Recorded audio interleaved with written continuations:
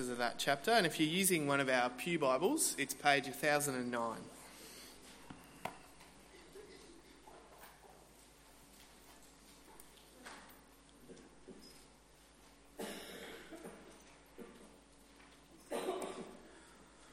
Mark chapter 7.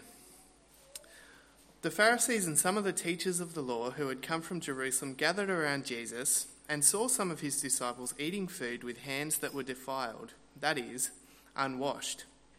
The Pharisees and all the Jews do not eat unless they give their hands a ceremonial washing, holding to the tradition of the elders. When they come from the marketplace, they do not eat unless they wash, and they observe many other traditions, such as the washing of cups, pitchers, and kettles. So the Pharisees and teachers of the law asked Jesus, "Why don't your disciples live according to the tradition of the elders instead of eating their food with defiled hands?" He replied, "Isaiah was right when he prophesied about you hypocrites. As it is written, 'These people honour me with their lips, but their hearts are far from me. They worship me in vain. Their teachings are merely human rules.' You have let go of the commands of God and are holding on to human traditions." And he continued, "You have a fine way of setting aside the commands of God in order to observe your own traditions. For Moses said, 'Honour your father and mother, and anyone who curses their father or mother is to be put to death.' But you say that if anyone declares that what might have been used to help their father or mother is Corban, that is devoted to God, then you no longer let them do anything for their father or mother.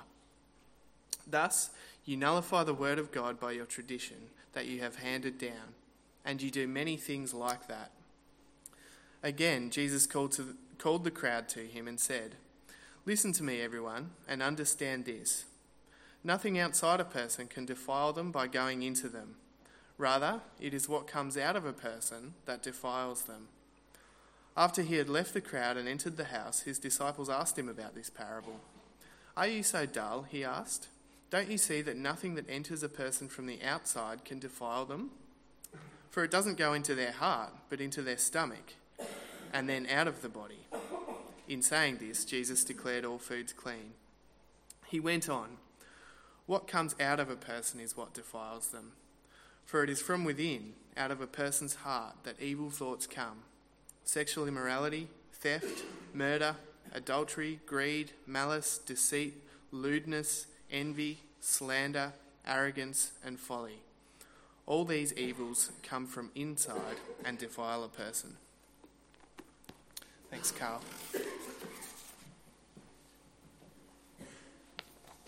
Let's pray. Lord and Heavenly Father, we pray that you would reveal to us who we are and who Jesus is, that you would show to us that we are great sinners, but that Jesus Christ is a great Saviour. We ask it for Jesus' sake. Amen. Has anyone here heard of Ignaz Semmelweis? I'm guessing there might be some. Yeah? Really? That's it? Disappointing. I might have better luck this afternoon. Obviously this is the poorer of the two congregations. But it's just there's more doctors this afternoon, I'm guessing. But Ignaz Semmelweis, if you've never heard the story, you're really missing out. He's one of the most significant doctors in history. He discovered in 1846, this is 1846, mind you, this is not that long ago, okay? 1846, he discovered one of the most significant things in medicine, that is the importance of washing your hands. That's extraordinary, isn't it? 1846, no one knew before that it was important to wash your hands. So at the time of Ignaz Semmelweis, women were dying in his maternity ward that he was working. They were just dying with disturbing regularity from a fever. The mortality rate for women who gave birth in the hospital was as high as 25 to 30%. After some trial and error, Semmelweis realised that what was causing the deaths was that doctors were going straight from conducting autopsies to delivering babies. He realised somehow, he didn't know how, He realised that somehow doctors were passing on the disease to patients, and so he ordered doctors to wash their hands and the instruments as well in chlorine, and the result was a dramatic drop in the number of deaths in that maternity ward, from 25 to 30% to, in a couple of months, no deaths at all. Regrettably, despite the obvious results, other people wouldn't listen about the benefits of hand washing, and he lost his job. He was a difficult man to work with by some reports. And although he was able to enact those reforms in other places, a few other places, the general response was very negative. And he ended up himself dying insane in a mental institute, probably from the same kind of fever that killed all of those women. It's hard to believe, isn't it? Only not even 200 years ago, that people wouldn't accept the importance of hand washing. I mean, it seems so perversely obvious to us. Now hand washing is literally everywhere. I've got a few photos this morning. I've just thought, branch out a bit. So this is one of my favourite photos. This is Madonna leaving an orphanage in Malawi with the hand sanitizer still in her hand as she's waving to the children. As one reporter said, nothing says you and I are the same as waving with the hand sanitizer out the window. It appeared in the Sydney Morning Herald under the imaginative title, Madonna Wipes Hands of the Poor. The next one's a picture of Robbie Williams. I don't know if you saw this. This is at the beginning of the year. So you can watch the footage of him high-fiving and meeting and greeting all the fans. He gets onto the stage, and this is the expression, and that's the hand sanitizer. And that was published in lots of newspapers, but it was published in The Guardian under the title, Why Hand Sanitizer is a Must When Celebrities Meet the Great Unwashed. Well, hand sanitizer is everywhere, isn't it? If you go into the hospital, sometimes I think I'm the only one at the lift using it. But the signs say that you're supposed to, so I do. Hand washing is everywhere, and in Mark 7, Jesus encounters his own unexpected hand washing controversy. Jesus shows, though in this passage, that although hand washing is important in medicine, hand washing has its limitations as well and can't cure all the problems and all the issues that we have as human beings. The issue in this passage arises when some of the religious leaders of Jesus' day see his disciples eating food without washing their hands. When the religious leaders see that, they're deeply concerned. It's not that they're a few 1,000 years ahead of Arthur Ignaz Semmelweis, but it's rather that they're worried about a religious matter. It's not a health concern, it's a religious concern. Mark, who's writing this biography of Jesus, explains that the issue is not cleanliness, but ritual defilement. So he says in verse 3, the Pharisees and all the Jews do not eat unless they give their hands a ceremonial washing holding to the tradition of the elders. When they come from the marketplace, they do not eat unless they wash, and they observe many other traditions, such as the washing of cups, pitchers, and kettles. So in many homes, apparently, there'd be these big stone water jars there. You come across them in John chapter 2. People would come in the door from the marketplace and they'd be able to wash, they'd be able to clean themselves, not because they were worried about hygiene, but because they were worried about ritual defilement.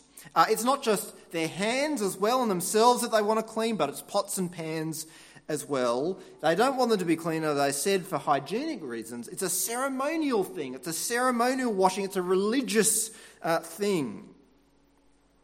So there are a number of washing rituals in the Old Testament that God had given the people.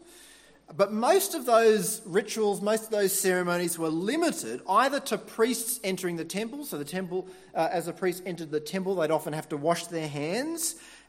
Or those rituals were restricted to washing after come into contact with something such as a dead body or some kind of bodily discharge. It seems prescient, actually, doesn't it? It seems kind of quite sensible in the light of Ignaz Semmelweis to engage in that kind of practice. God gave people instructions about those things. He gave them instructions about limiting what kinds of foods they ate. So some food was considered clean and they could eat those, and some food was considered unclean and they couldn't eat that.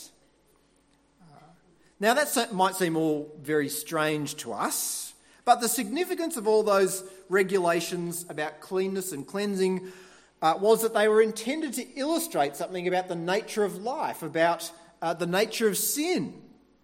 It was really a lived out illustration that sin is like a contagion.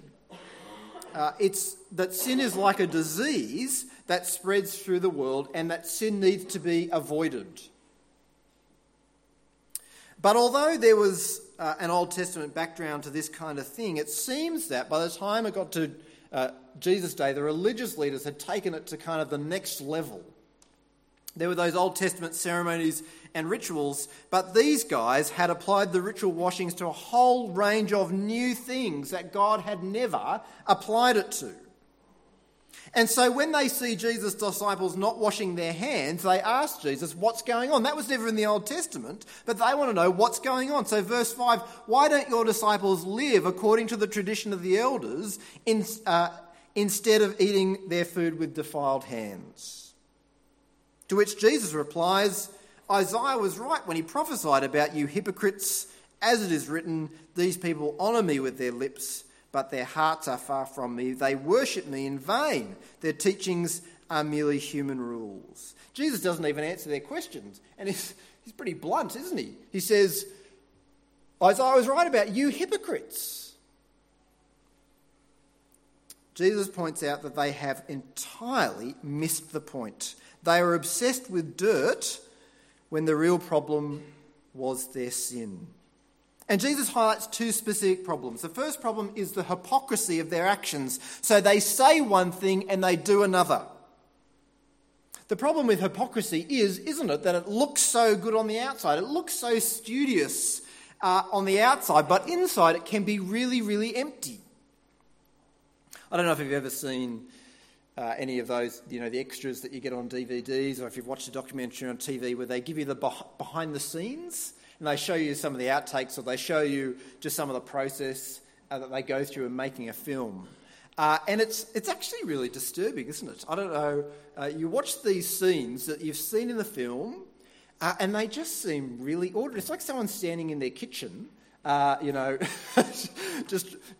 recording a scene with their friend. It's really ordinary. You don't have any of the glamour of post-production. You don't have any of the sound effects. You don't have the soundtrack going on in the background. In fact, often there's often like banging and clattering going on. And you think, how do they get rid of that when they get to the final cut? It's worse if they're in front of a green screen. I remember watching one behind the scenes thing, and it was literally someone in a harness jumping onto a cushion. And I just thought, and then they show you the final thing, and they're jumping through fire and whatever it is. You think, wow, talking about robbing the magic of film. It really looks like someone's just standing on this soundstage or in their kitchen, rather than somebody inhabiting this kind of ethereal world. Isn't it? So we see the finished product. We see the glamorous finished product, this beautiful world that we imagine and that we almost enter into. And yet behind that actually is something really quite ordinary, something really quite empty. Sometimes our lives are like a film. They're kind of this glossy post-production version on the outside, but inside they're this raw, uncut thing. They're not at all glamorous. They're empty. And sometimes they're actually filthy and riddled with all this kind of moral filth. So we might fully agree that we ought to love our neighbour. Yeah, we go, yes, absolutely love our neighbour. But inside, we're just full of bitterness towards them. We might even be really nice to them. So when they say hello to us, we say hello. We go, and we think to ourselves, aren't I wonderful? I'm so kind to my neighbour. But actually inside we're full of kind of anger about the fact that they won't trim the hedge and they won't cut down the tree that's cutting out the light coming into the kitchen. We might fully agree that we ought to honour our politicians as people put in authority by God. And we say, absolutely, I thank God for the politicians that he's given us. But actually, most days we just complain about them, don't we? We question their integrity. Oh, I know why he's doing that. He's doing that just to get something for himself. We ascribe the worst motivations to them, and we say that they have no interest in doing any good for the country. They're just in it for themselves. Or we might always be at church early. We might always sing loudly, but actually our hearts are never in it. So we're just kind of mindlessly repeating the songs. We're far from the enjoyment and the worship of God. People look at us belting out the song and they think to themselves, how holy are they? But actually it's just kind of this facade. To some degree, I think we're all guilty of hypocrisy. But the kind of hypocrisy that Jesus has in mind is actually even worse than that kind of hypocrisy, what you might call run-of-the-mill hypocrisy. I mean, no hypocrisy is run-of-the-mill, but there's a kind to Jesus that's worse than others. You see, the worst kind of hypocrisy is the hypocrisy of those people who say that they love God but don't.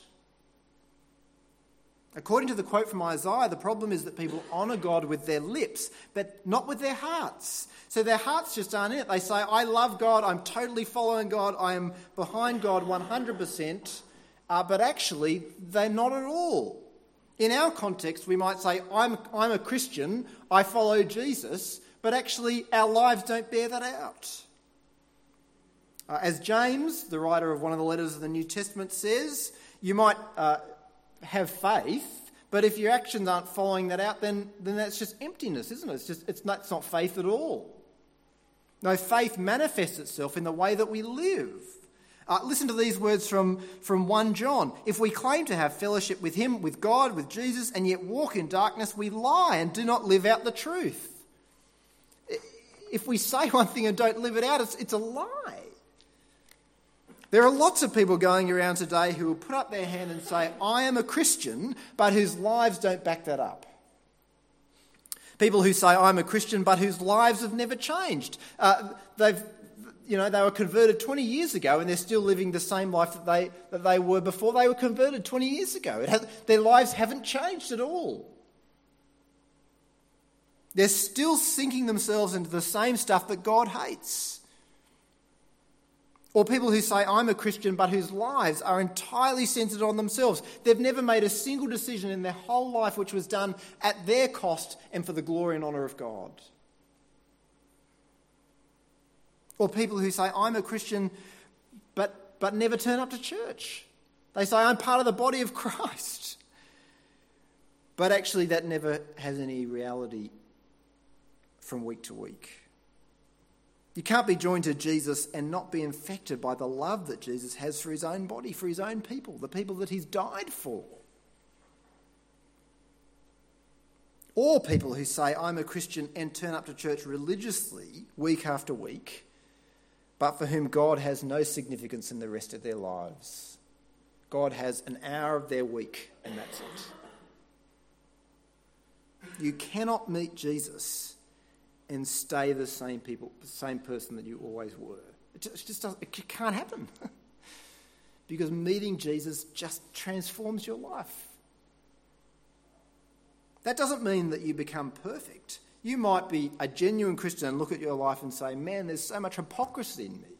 Yeah, I do look at my neighbour and think, I wish they'd cut down that tree, and I am angry about it. There is hypocrisy, but actually there is genuine change as well. The difference between true faith, which takes us to heaven, and hypocrisy, which takes us to hell, is that true faith is honest with God. Hypocrisy hides before God.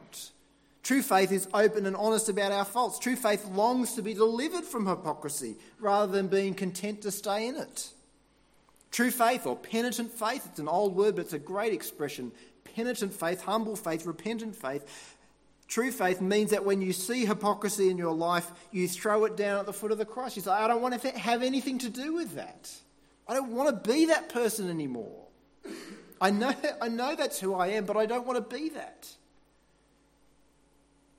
True faith means that when you see self-centeredness, or when you see ongoing sin, or when you see lovelessness, or when you see other things like that in your life, you're open with God about it. You say, God, you know who I am. You know this isn't right. I know that it's not right. You live at the foot of the cross and you're asking God to forgive you and to change you. When you see sin, you're not content to let it go on. You're not content to see God you're not content to see God being dishonoured in your life. Hypocrisy is about an empty heart and then kind of nice, glossy, beautiful words over the top which kind of mask that and hide that. True faith and trust in Jesus is about a broken and a contrite heart, and broken and contrite words which reveal and expose to God and to others that broken and contrite heart. Jesus says about these religious leaders, and maybe he's saying it about you as well, these people honour me with their lips, but actually their hearts are far from me. So that's the first problem that Jesus identifies. It's the hypocrisy of these religious leaders.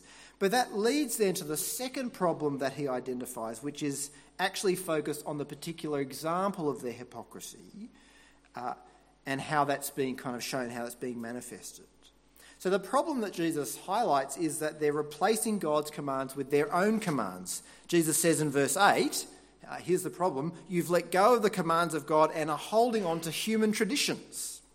Well, how are they doing that? Jesus gives an example. Verse 10, for Moses said, honour your father and mother, and anyone who curses their father and mother is to be put to death. Well, that's pretty strong, isn't it? But you say that if anyone declares that what might have been used to help their father or mother is korban, that is devoted to God, then you no longer let them do anything for their father or mother. Thus you nullify the word of God by your tradition that you have handed down, and you do many things like that. So this is not the only thing, but this is one of them. So Jesus takes this one example of how the religious leaders are overturning God's commands or overshadowing God's commands with their own commands. Jesus says that God's command is to that people honour their father and mother, their parents, and part of the package deal of that is giving financial support. So in those days, when you retired, if you retired, there was no superannuation, there was no government pension. So if you were old and you could no longer work, you needed someone to look after you.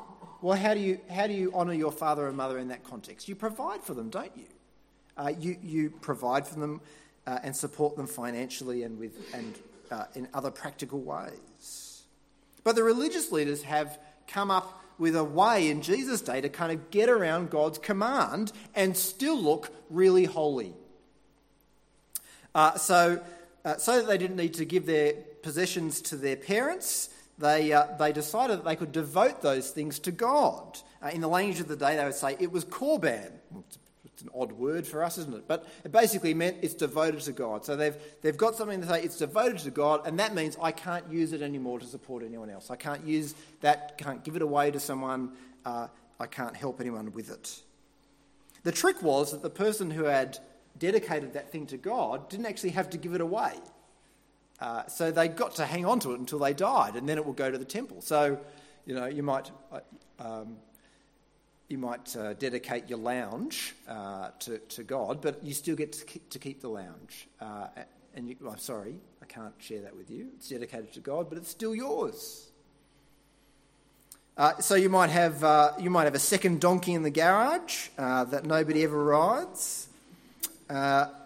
And your parents can't afford the rego for their own donkey. It's getting pretty costly. And so they say, look, can we borrow your donkey? And it's like, no, I'm sorry. I've dedicated our second donkey to God. There's no, you can't take it. You have to find your own way. At one level, it looks so good, doesn't it? I can't help you because I'm so committed to God. You can just imagine yourself saying it, actually, can't you? Sorry, I can't help you. I'm so committed to God, I can't help you in that way. But Jesus says, Jesus shows it for what it is. That is, it's rank hypocrisy. These people aren't serving God, they're serving themselves. And they're just making up rules to avoid serving God. But what's so deceptive about it is that it kind of has this appearance of diligence. They become legalistic in order to avoid doing what God wants. That is, they become, in a way, they kind of become more concerned with what God wants in order to avoid doing what God wants. So we think of legalism in the opposite way. We think of legalism as people who are really pernickety because they think they'll be saved by what they do. They're really punctilious in serving God, all that kind of thing. But actually, Jesus points out that legalism can also kind of work in another way. That is, that we come up with all kinds of rules to actually get around doing the heart of what God is really on about. We come up with things that are kind of maybe easier to do, things that suit us, which have the appearance of godliness, but actually avoid the heart of the matter. And the sobering truth, I think, at play here in this passage is that these people probably thought that they were really honouring God. It's actually the most disturbing part about it. I suspect that these people were not there thinking to themselves, well, I've got a cunning plan for how I can be greedy. But they were probably thinking to themselves, actually, I'm doing the right thing. I'm really honouring God here. They seem to have been greatly troubled when Jesus' disciples didn't wash their hands before they ate. They couldn't understand it. What's going on? This matters, doesn't it? Jesus says, no, it doesn't. They're so focused on the small issues that they completely miss the rank hypocrisy of their lives more broadly. Jesus says elsewhere, it's like straining out a gnat and swallowing a camel. That is, you spend so much time looking for this tiny speck, in your coffee cup that you miss the fact that there's a giant camel sitting at the bottom of it that you're only too ready to swallow.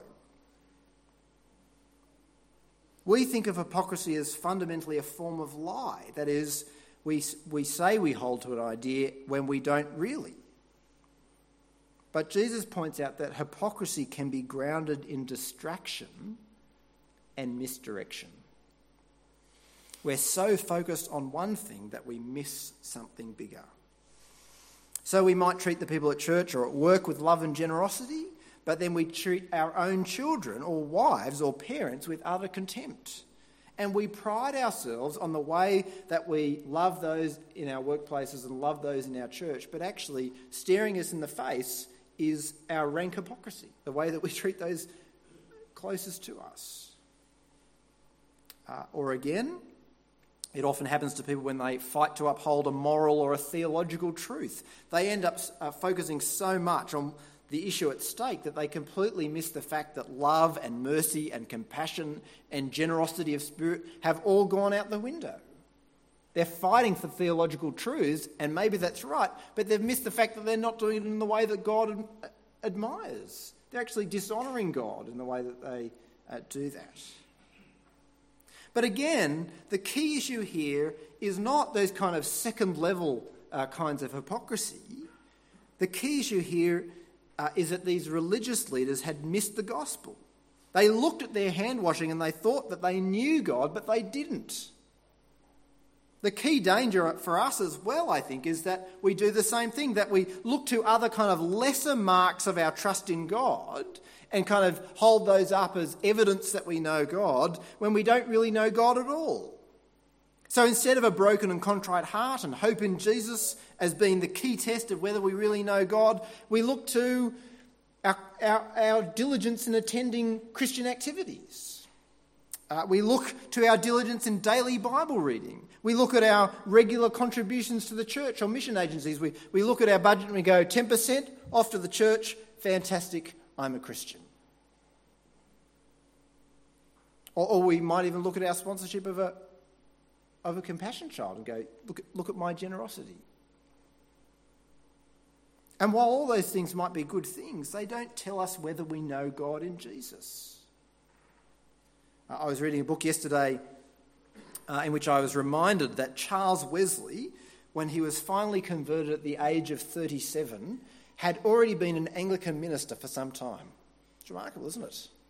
Even more remarkable is, before he was converted, he had never written a single hymn. And after that, he wrote, I think it was 8,989 or something like that. Remarkable.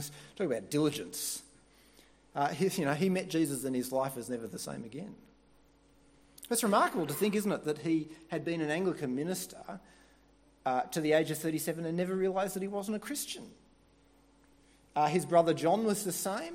John Wesley went to America as a missionary to serve in the new colony there. It was an absolute catastrophe. He got engaged. He got kind of caught up with some woman. It ended in tears. He basically ended up being kicked out, I think, of the colony where he was serving. He came back. He still wasn't a Christian. It wasn't until 1748 that he was actually finally converted. He was on one of his trips.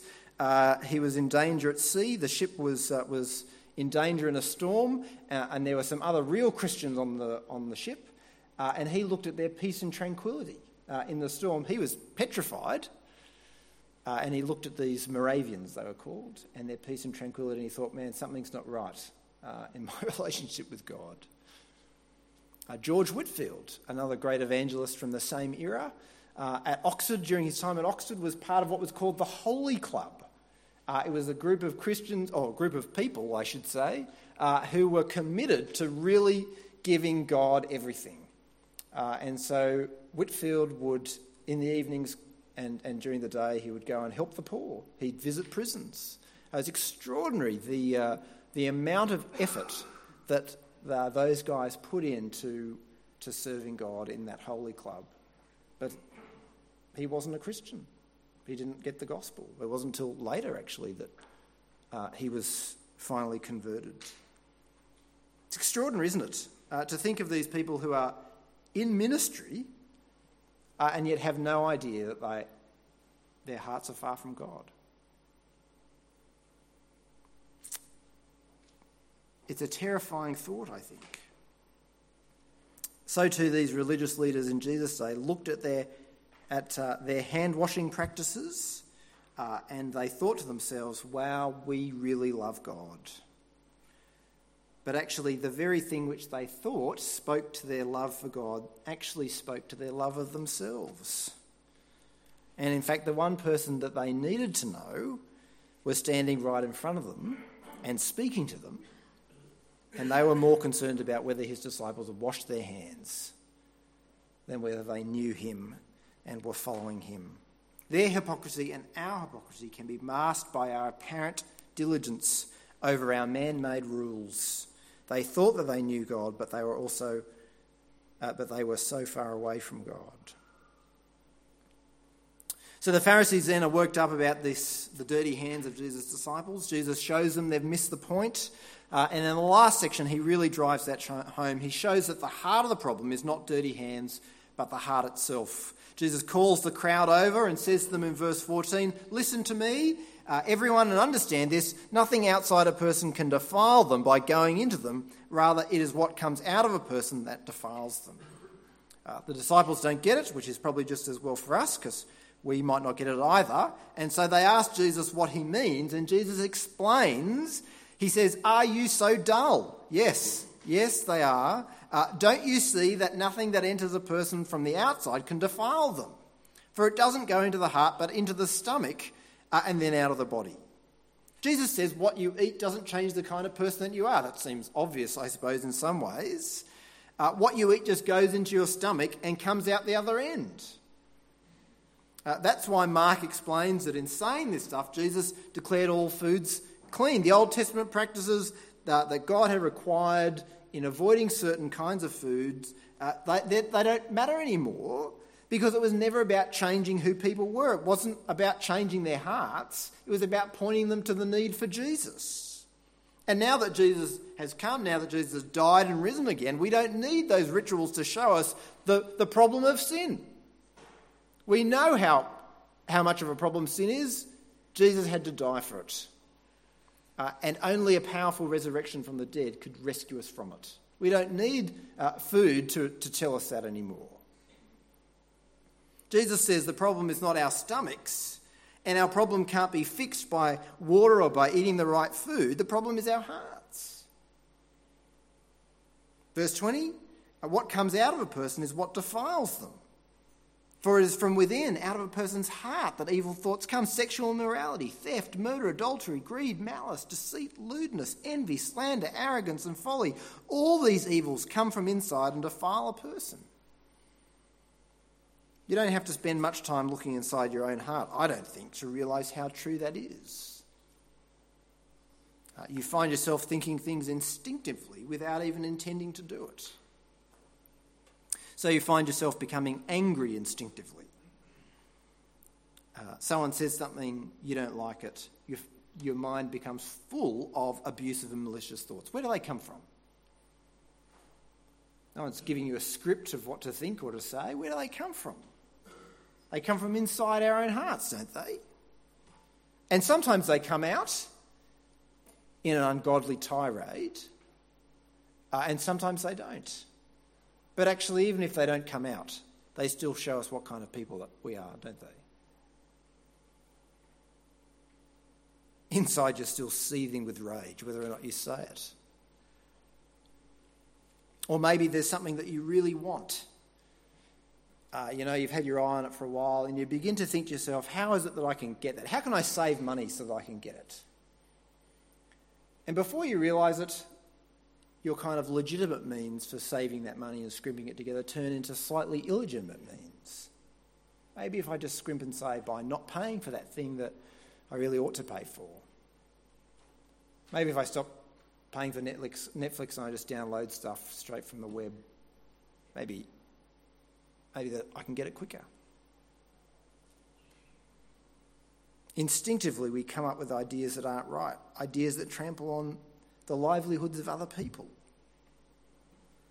Or maybe you find yourself being attracted to people or daydreaming about people who aren't your husband or your wife.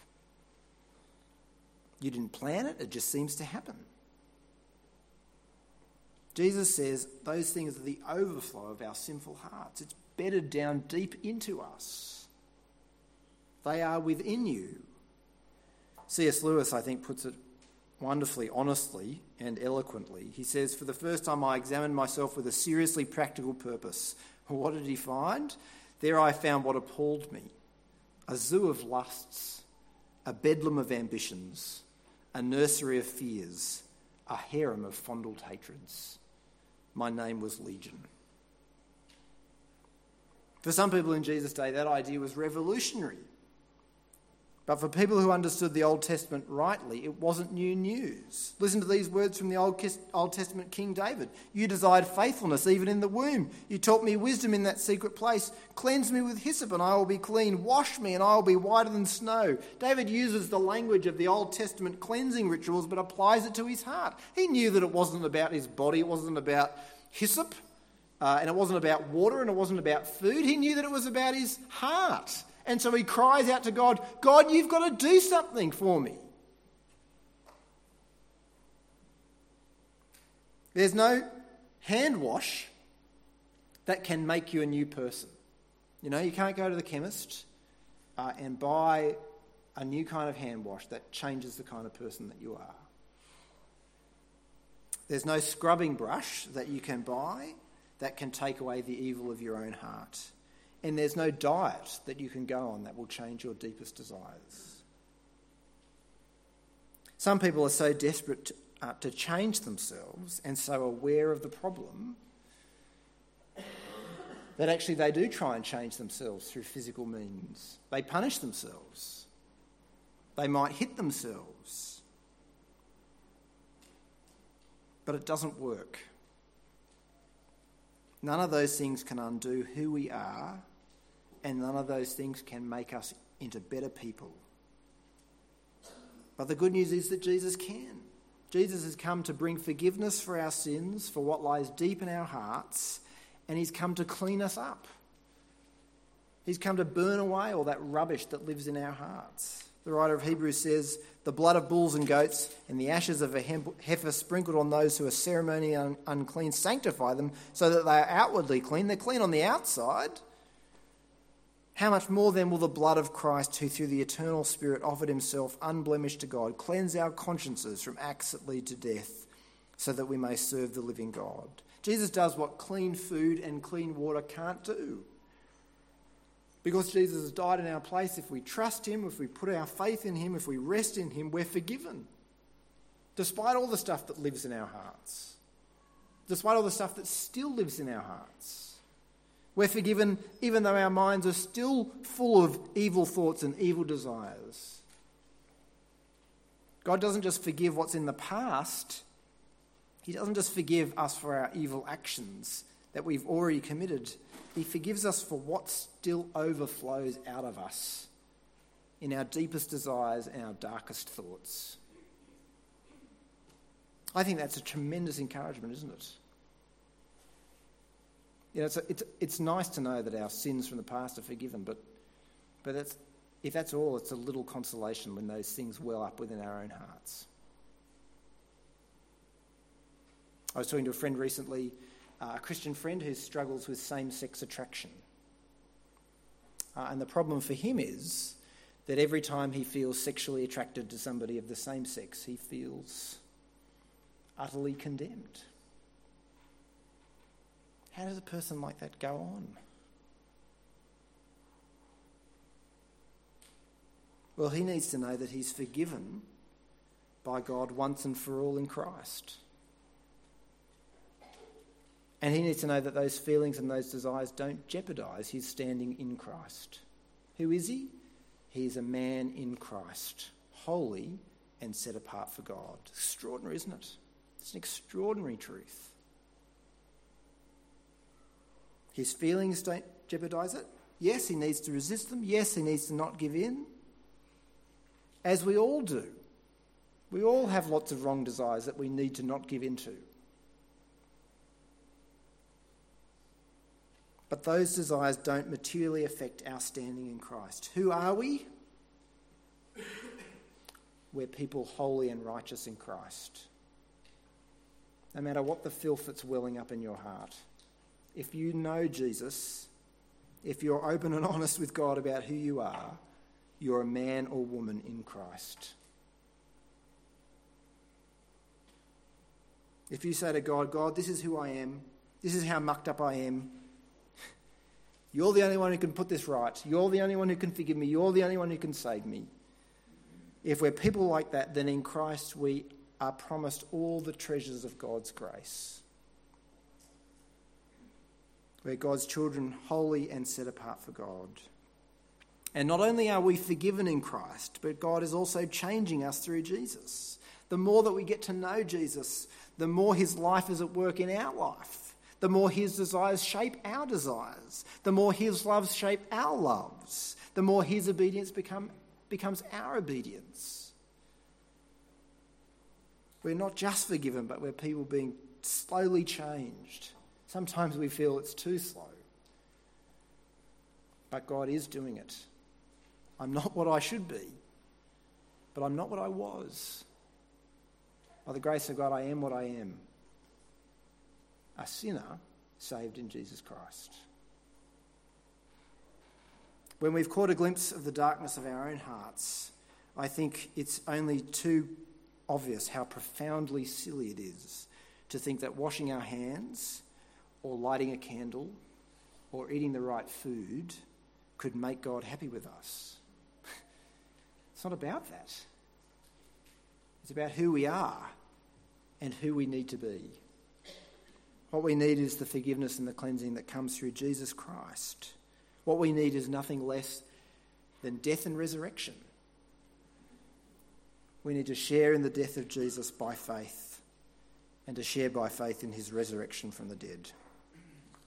Let's pray.